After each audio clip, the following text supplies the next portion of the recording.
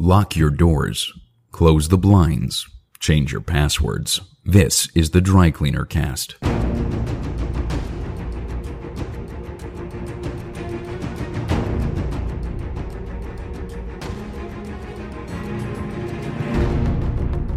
Welcome to the Dry Cleaner Cast, a podcast that takes a new look at the war on terror, its legacy, and espionage in the 21st century. This podcast is written, edited, and presented by Chris Carr. On today's podcast, I'm joined by author and journalist Michael Smith, and we discuss his book, Anatomy of a Spy, and we take a look at why spies spy. If you're enjoying the podcast, there are many ways you can support it. First of all, you can share episodes with friends, family, and colleagues. You can also retweet an episode and connect with us on Twitter by going to @DryCleanerCast. You can also support the show by becoming a monthly subscriber on Patreon. If you go to patreon.com/DryCleanerCast. Patreon subscribers will get early access to episodes, and there are 2 bonus episodes waiting for you. Also, if you like this podcast, you may enjoy my film, The Dry Cleaner. The Dry Cleaner is my first attempt at spy fiction, and the film is now available on Amazon and iTunes. It comes in at about $2.99.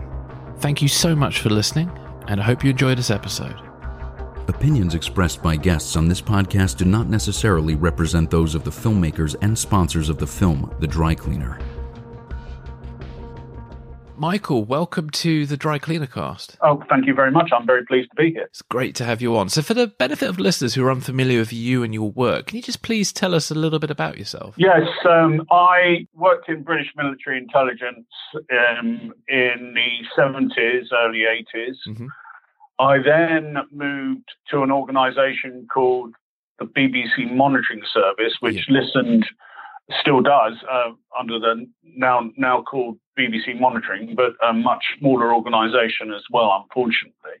But that listens to radio stations around the world, and intercepted news agency broadcasts over, because the news agencies sent their teleprinted copy over the air so that people could intercept it in those days and just download it and report on it from that. It did that sort of over monitoring different countries around the world, focusing BBC Monitoring Service because it was tied with the Foreign Broadcast Information Service, which was part of the CIA. The BBC Monitoring Service focused particularly on certain areas, and the Foreign Broadcast Information Service focused on others. And that sort of mirrors the way that the Five Eyes intelligence alliance operates. In fact, it does mirror it, because when BBC Monitoring and FBIS started working together, it was very much as an overt intelligence operation,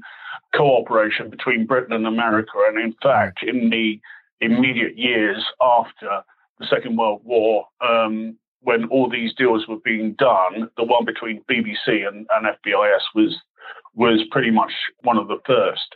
But the thing it did was it listened in to all these places around the world which it was difficult to access otherwise. So, for example, Tehran radio, I remember being sat on the desk in the news bureau as the duty editor when a monitor, a Farsi monitor, walked into the news bureau, and all of these people, they're reporting from their homes.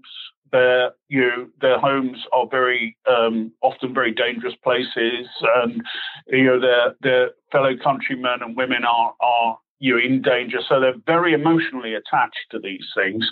So he really rushed in, and he put this piece of paper on my desk, this transcript of something that had been said on Tehran radio. And of course, this is all, it's easy to forget now, but this is all in the days when it was completely paper, really. Yeah. And it says that Ayatollah Khamenei, who was the spiritual leader of Iran at the time, of course, had imposed a fatwa on Salman Rushdie, the British author, for his book, The Satanic Verses. And he said, this is really important. And I said, yeah, it looks it. And then he rushed out, and I had to stop him halfway through. And I said, yeah, but hold on, what's a fatwa? And, it sounds odd now, but in those days, it wasn't a term that anyone had actually heard. No one, I had not the faintest idea what a fatwa was. He came back and explained it. And of course, that this puts this divine duty on all of the faithful to try to kill Salman Rushdie. Yeah. And so I had to put a flash story about this to the BBC, to Reuters, to AP, all our customers, and of course the government. And it was very much like that monitoring. I remember being up all night on a night shift the day that Ceausescu was brought down in Romania. And working overnight, and it never stopped because all these organizations which had been they were local Communist Party organizations, basically, were announcing that they were now democratic and free and representing the people. And it was some of it was less mundane than that. Some of it was actually more important, but it was quite a night. Another day, I wasn't in the chair. I wasn't writing this story. I was on duty when TASS announced that there'd been a huge explosion at a nuclear weapons plant at a place, again, a word I'd never heard of before until that moment, Chernobyl. Yeah, wow. I still remember the Chernobyl broadcast from my childhood. And then, my parents slowly telling me about what all that was about. But, oh my goodness. So you've in a sense, been a witness to a lot of history in that role. That's fantastic. Yeah. Then I moved to the Daily Telegraph. I became a newspaper journalist. I worked on the foreign desk. Then I worked as a general news reporter, which frankly was the most interesting time of my life because, they sent you everywhere. And then I was defense correspondent, which also had interest because very often you're being sent off to report on a war somewhere. Yeah. And then I moved to the Sunday Times.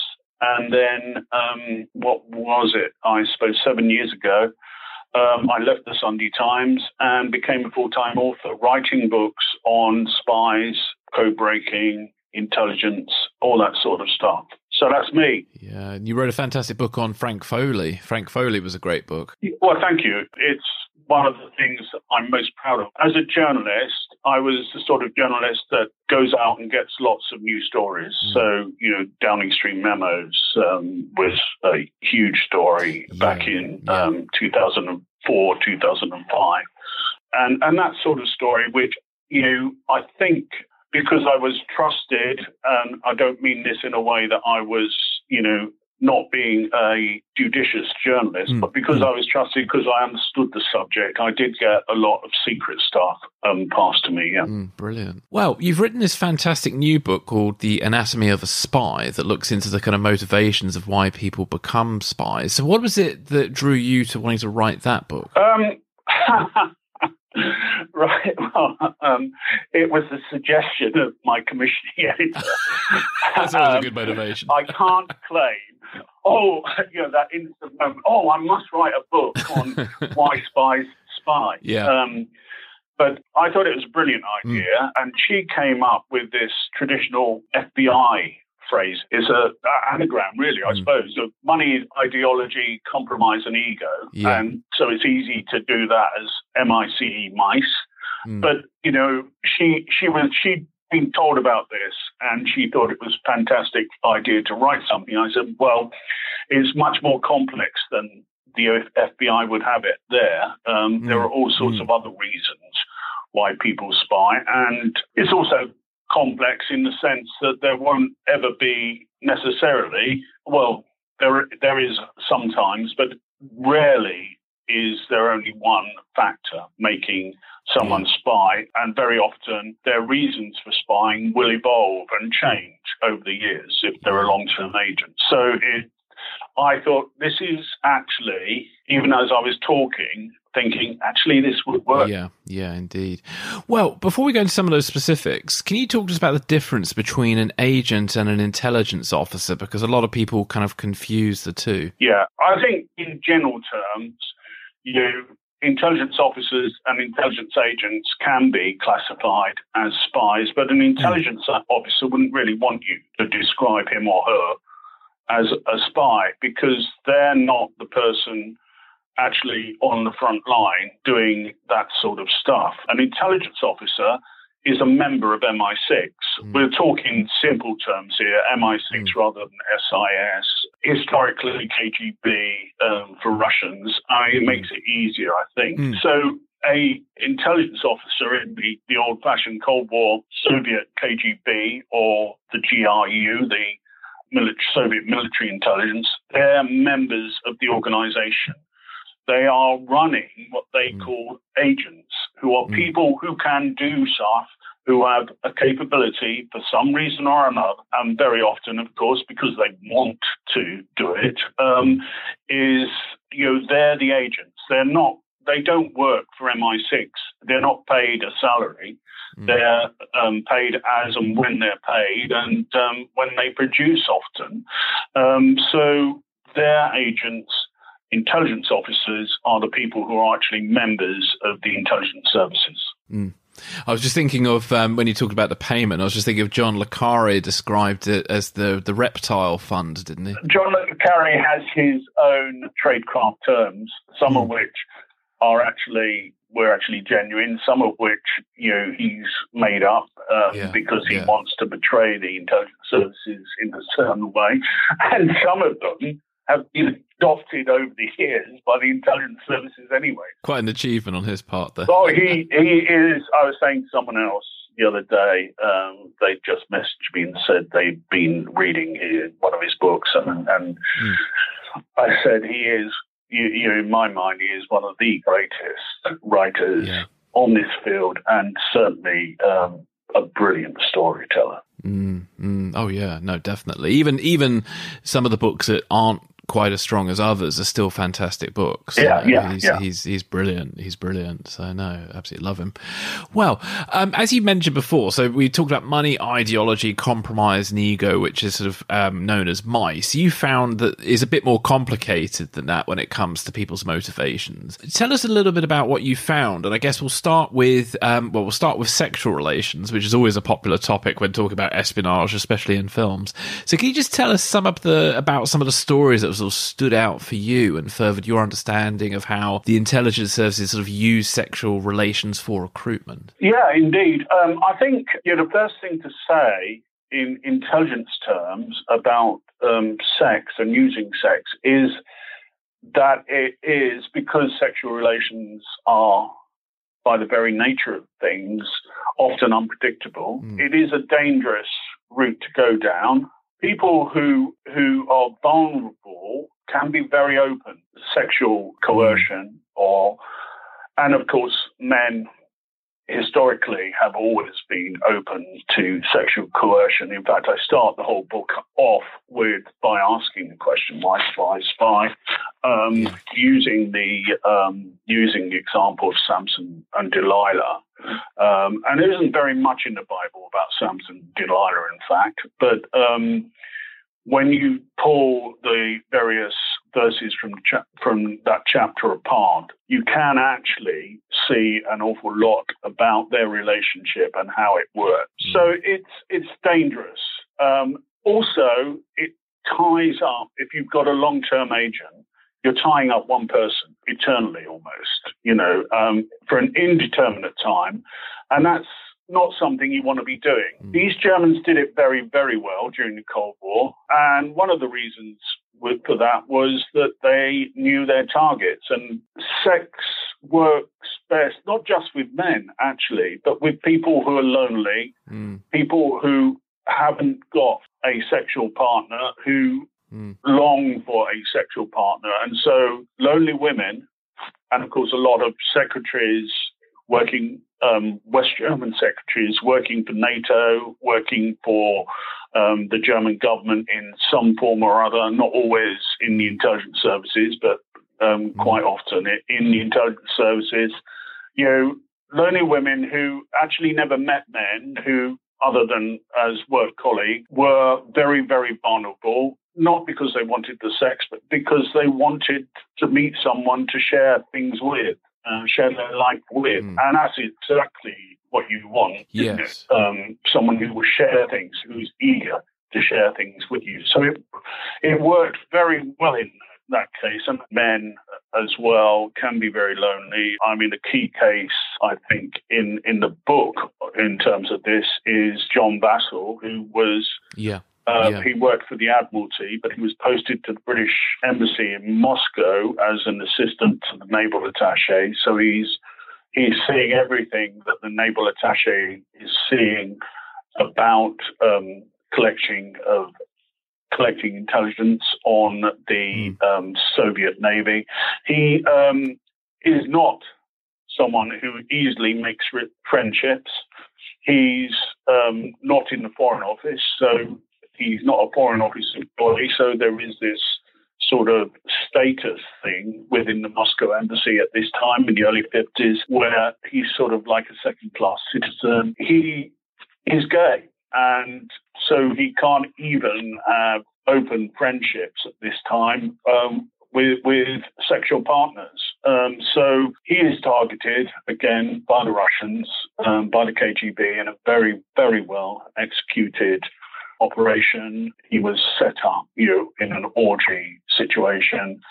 They took photos of him, and the first person they threatened to take the photos to was Lady Hayter, the wife of the British ambassador, which, was really, just knowing your target. That really is knowing your target. Socially inept, but socially very aware young man. And you're going to take it to a woman, and would be the wife of the ambassador, was clearly, with no family to talk of, that was the most embarrassing way to grab him. And it did, and it worked, and he was posted back to London, and of course he's passing all sorts of things to the Russians. In fact, he is working in naval intelligence. He acts with direct access to MI6 and GCHQ reports, all of which are going to the Russians. So it was extremely good operation, based on sex, and because it's blackmail and the orgy scene, it's something that they really can't.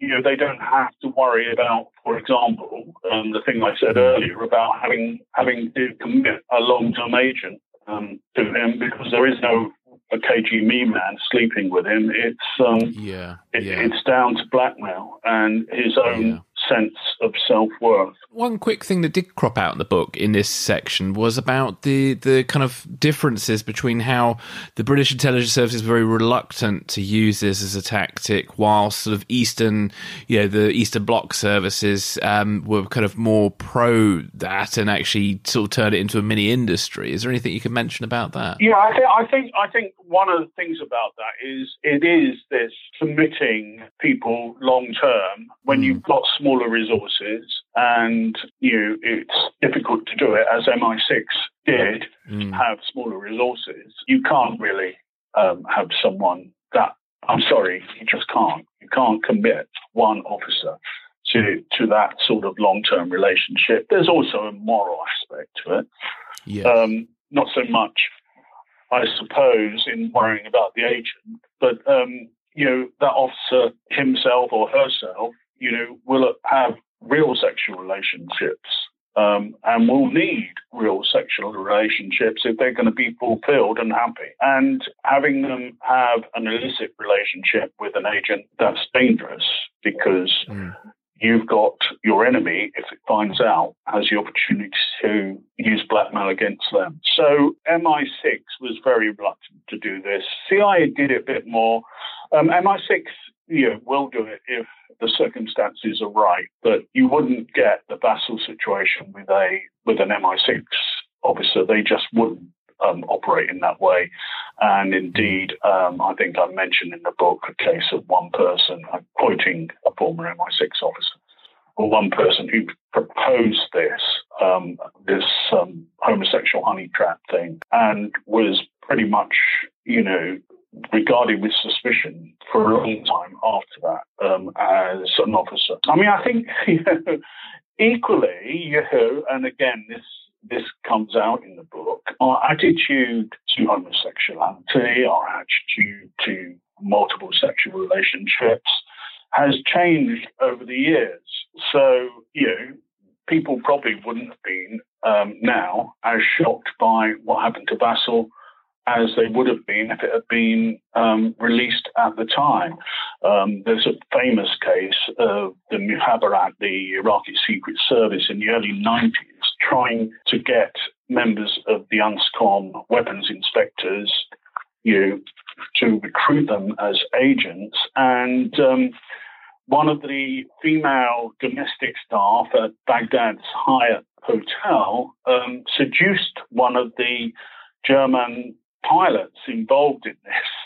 And when the Mukhabarat said, confronted with him with this and said there was a video, he said, "Oh, that's great. Could you let me have a copy of it? Because when I get home, my wife, she's very liberal in these matters, and we can watch it together, and that'll really start our relationship back up again." So it doesn't work necessarily nowadays. But women who are, there are still cases of vulnerable women who are easily picked off by intelligence services. But it's the Chinese, more Cubans, who, of course, for much of the Cold War were pretty much a lead agency for the Warsaw Pact. The KGB stands back and does the big things and takes the big cases, but a lot of the heavy lifting, a lot of the hard work was done by the Germans or the Czechs in London, for example. It was the Czechs who did the heavy lifting, which of course makes it interesting that Jeremy Corbyn, they attempted to recruit Jeremy Corbyn as an agent. And the Cubans, very much so in terms of operating inside America, they were used extensively, and fairly recent cases of sexual relationships being used. You've also identified patriotism as a motivation for espionage. So can you tell us a little bit about how the intelligence services have used that as a motivation for recruitment? I think from very early days, one of the things you're worried about is how you get someone into a closed country like Iran, like North Korea, like the former Soviet Union, and how they can be trusted, because KGB, for example, and a very good example, in fact, its fingers reached everywhere, as do those of the FSB, its successor organization, as we saw with the Trump thing. How do you have someone you can be absolutely certain, or at least as certain as reasonably possible, is going to do what you want them to do, isn't a plant, isn't someone who the other intelligence services are planting on you to feed you false information and to find out information about what you do know and what you don't know, which is often the key role of a plant. How do you avoid that? And from very early days, Mansfield Cumming, the first head of MI6, or what became MI6, used businessmen abroad. And if you think of the period between 1909 and 1914, Britain and Germany, the tensions politically were building up quite rapidly. But the commercial work between the two countries, in Britain as a huge, at a time, industrial nation, and Germany, obviously an industrial nation, but also needing to build new ships, feeling the need to build new ships, feeling the need to do all sorts of things in terms of stuff that they needed from the British industry. You can send a businessman in and his cover is perfect because that's what he's doing, So I think one of the most interesting people sent in to Germany was a guy called Hector Bywater, who was a journalist. and he wrote stories on military stuff and on particularly German military stuff. He based himself in Dresden. He was not a correspondent at that time for a British newspaper. He was a correspondent for an American newspaper. So that hedged you away from the idea that he might be spying for the British. And he was inside Germany in those years, and fantastic operations run by him. Interestingly, his code name, Cumming gave him the code name H2O, which, given his name, Hector Bywater, was an obvious play on the H for Hector, the 2 being by, and H2O being water. So, not the sort of thing that you would do in modern terms. We're in the infancy of espionage as we know it in those days, but Bywater was extraordinarily effective at getting in with German naval and army officers, and he produced an awful lot of very, very interesting intelligence. So you come right up to the modern era, and you have businessmen or women going into places like North Korea. Again, they're welcome because, for whatever reason, the people are trying to obtain the goods that they're providing. So they have easy access. And as long as they're careful, as long as they don't make anything obvious, they can get away with finding out an awful lot of intelligence. And when they come home, they'll be briefed. They're not acting like James Bond. They're just doing their job. They have perfect cover. And that's been done since Cummings' time, and it's still done by MI6, and it's still done by the CIA. And in fact, there's a very interesting paper that I obtained in the mid-90s, and that was talking about post-war how Britain would get into Russia in the post-war period. And it was talking about using things like the Football Association when people were going over for visits, matches between British and Russian teams, using them, using the Lunn Holiday Company, using Thomas Cook, using forestry, timber companies and fur companies, which obviously they had a huge exchange of goods with the Soviet Union. So using people from those organizations as spies to obtain intelligence, and in all cases doing it on a would you do something for your country? The only problem was that one of the key people drawing this scheme up was a man called Kim Philby, who I'm sure your listeners know precisely who Kim Philby was. So much of this information was passed on to the Russians and made it very, very difficult, of course. Yeah, definitely. And also there's the risk for people who are genuinely on business, who are not spies, and then unfortunately they are going to then be subject to hostile surveillance, aren't they?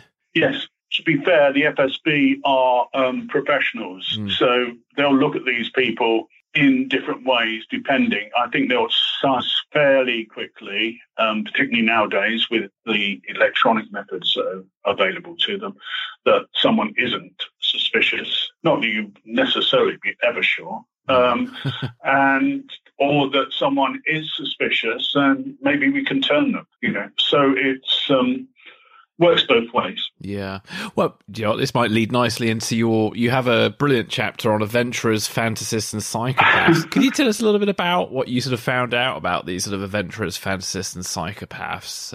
Is there any particular people or stories that stand out for you? I think for me, always the story of Sidney Riley stands out because he was such a Hollywood-style adventurer. And, of course, not Hollywood, but American television did stuff on him. Yeah, I think he was fantastic. And I remember back again, back in the mid-90s, having a conversation with a couple of former MI6 officers with a then serving MI6 officer alongside them. And they were just there to answer my questions for one of my books on historical stuff. And I think, the thing that is actually worth quoting from that is, what they said about Riley. And I just find it in the book here, I think, if I may. Yeah, here he is.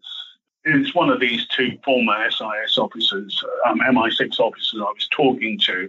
And these guys, at the time, there was no official historian inside MI6. And so these guys sort of tended the files and processed them and, put them in sensible order in much the same way as other retired guys go after their allotment, But this guy said, he's been written off, this is Riley, he's been written off by historians by and large, and that was true at the time. The academics had always, Riley, like James Bond, it's all nonsense. He's been written off by historians by and large, but he has been greatly underrated. He was very, very good, a very able agent and a far more serious operator than the impression given by the myth. Historians do have this tendency to write off something that has been made to appear glamorous. He was unusual, but I don't think he was glamorous. He was a bit of a crook, you could almost say, certainly sharp practice, but as an agent, he was superb. And if you look at some of the things he did do, he was brilliant, but he became obsessed with the Bolshevik threat. He became careless. MI6 says he wasn't operating on their behalf when he was inside the Soviet Union and was captured by the then equivalent of the KGB and taken to the Lubyanka, their headquarters in Moscow. But actually he was, because no matter what they say, there are very clear links between him and the MI6, a man in Helsinki, and correspondence between them that exists on what Riley is trying to do in there. But it was, in a sense, it is true to say he was a man on a mission, and it was his own mission as much as anything for MI6.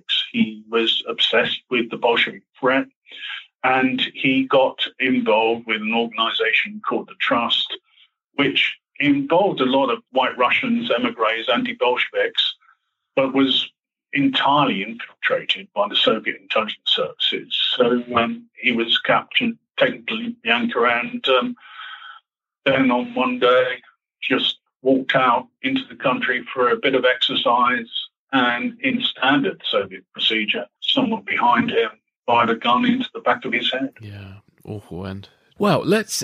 We won't be able to cover every section, but I think what we'd like to do actually is just go into your final chapter, which is on people who become unwitting agents for hostile intelligence services. Are there any stories that have come out in that are of interest to you? I'm fascinated, I have to say, by the relationship between Putin, who of course is a former KGB officer, served in Dresden. I don't think the fact that he served in Dresden is coincidental in some parts of to what happened in some parts of the Trump story, frankly. But I won't get into that sort of detail.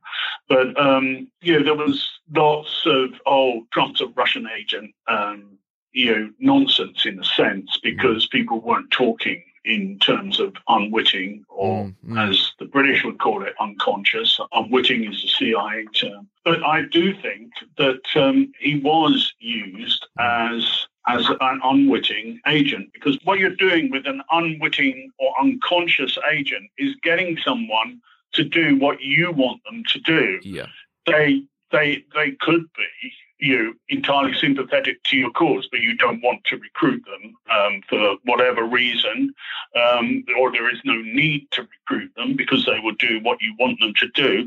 They could be entirely imposed to your cause. Saying someone is an unwitting agent of the FSB doesn't mean that they support the FSB or would even want to support the FSB or would feel any sympathy to Moscow whatsoever. And I don't think there's any doubt at all that Donald Trump was used as an unwitting agent. The aim, I'm quoting here from another former MI6 officer, unwitting agents are an interesting category, especially from the point of view of agent motivation. He actually said unconscious agents, of course, but I'm using unwitting because that's where we are. That's what we're talking about here with the American.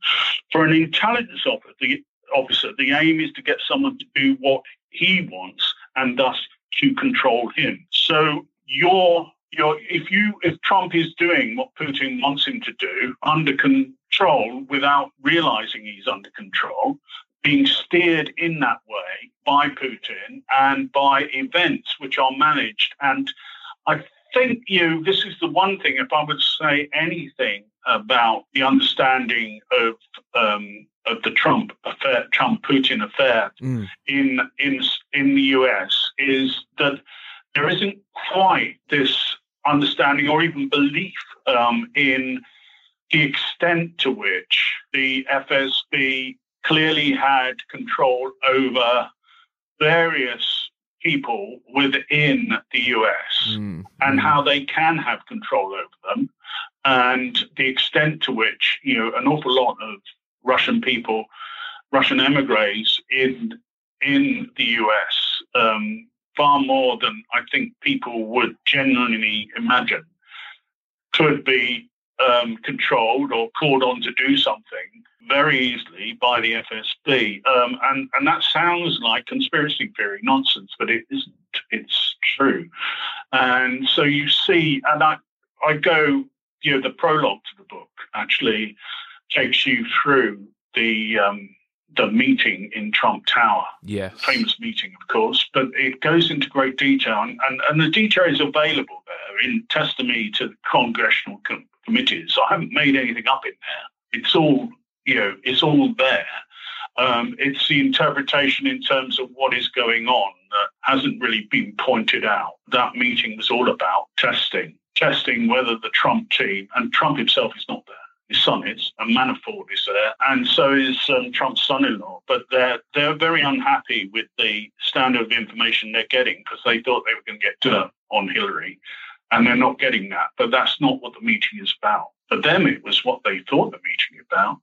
But in fact, it was, will these people be willing to use information if we put it in the public domain? And that was Hillary's emails, of course. And it's very clear to whoever was an FSB officer or agent at that meeting, and I think anyone familiar with that will recognise that person because he wasn't making any secret of it in many ways before this whole thing. The whole thing, that meeting is, will they react in the way we want them to react? And so this is part of an active measures operation. I've already spoken about how complex they are, unbelievably complex. And it's not until the 80s when we get several defectors coming to the West from within the KGB and GRU that we realise quite how complex these things are. And unbelievably complex in a way that isn't logical in some ways. There are so many different threads. It isn't like, a spider spinning the web. Putin is not a spider spinning the web in Moscow. He's let his wolves go, and they've gone off in all sorts of different directions, confusing everyone, while at the same time only aiming for one thing. And that's why it's so difficult to get to it. But to go back to that meeting and this control that is being exercised at that meeting, with none of these characters knowing that it's happening, other than on the Russian side, is that meeting is often dismissed as meaningless. It was at the heart of it all. And it's not for nothing that Mueller, after recounting that meeting, says 5 days later, the emails were released. So what's going on there is, someone being pushed around. And Trump, of course, he is he's typically the sort of guy that you can maneuver into position if you are a seasoned intelligence officer, if you are someone like Putin who knows what he's doing. Here he is ideal material for an unwitting agent. He wasn't the only one. There were huge numbers of unwitting agents involved in the whole thing.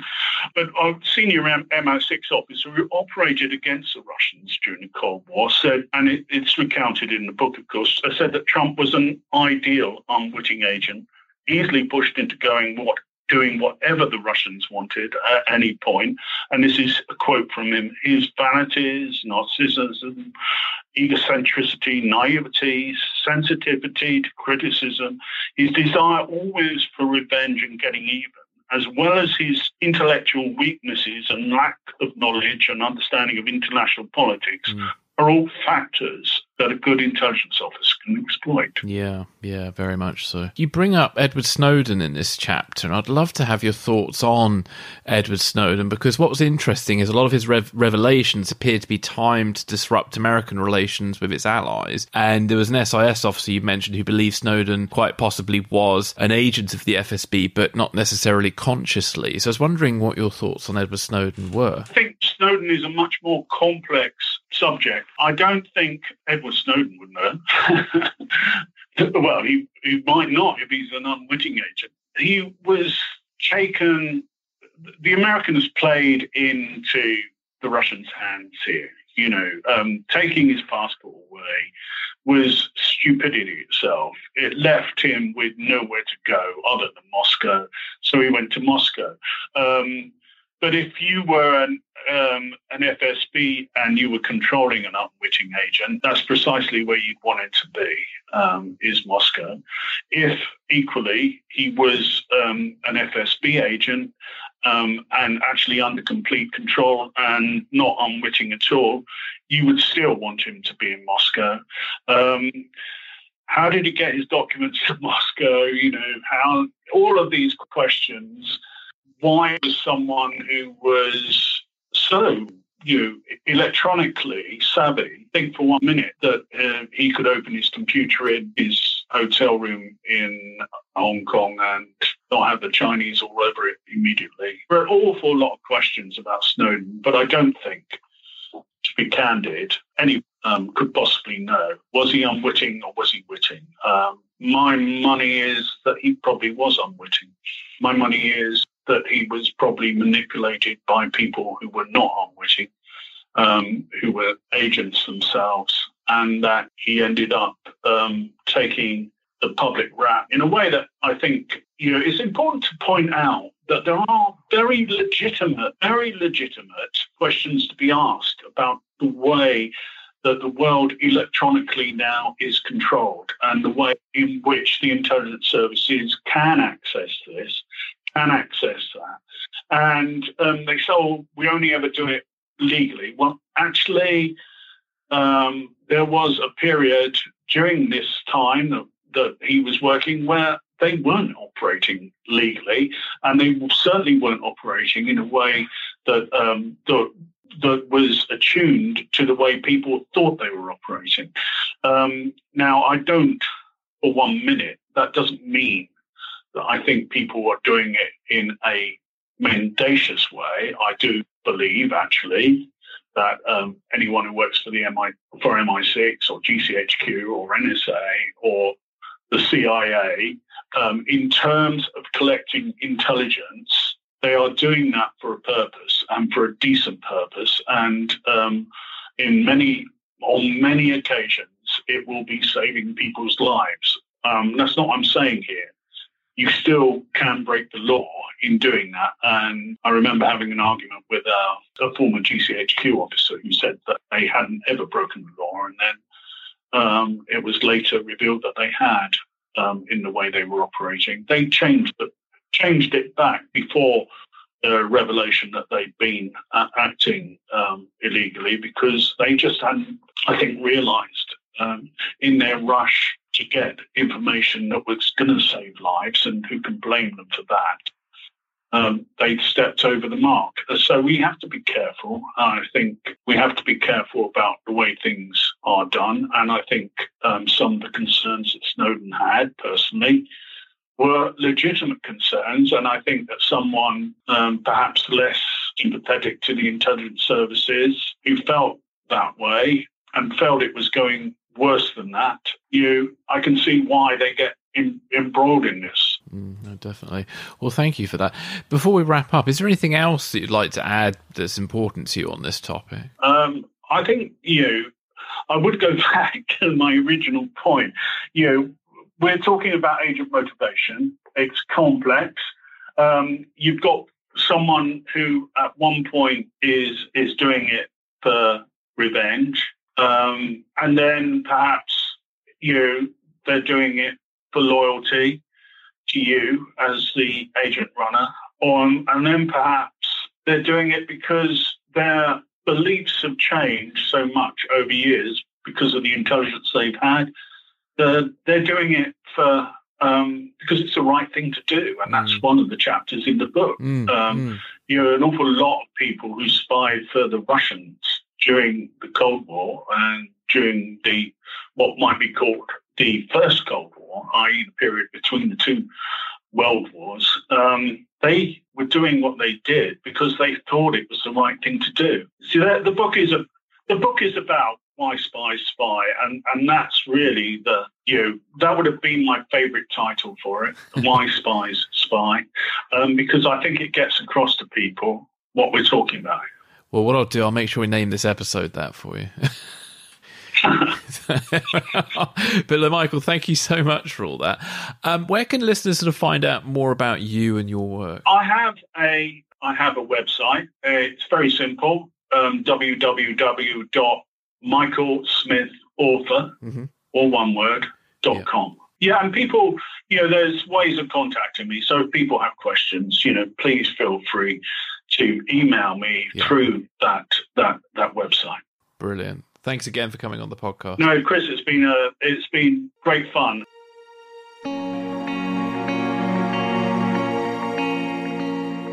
Like what we're doing? Support the show by becoming a Dry Cleaner Cast Patreon subscriber today. Go to patreon.com/drycleanercast. For more information about the podcast, visit our website at drycleanercast.co.uk. Thanks for listening.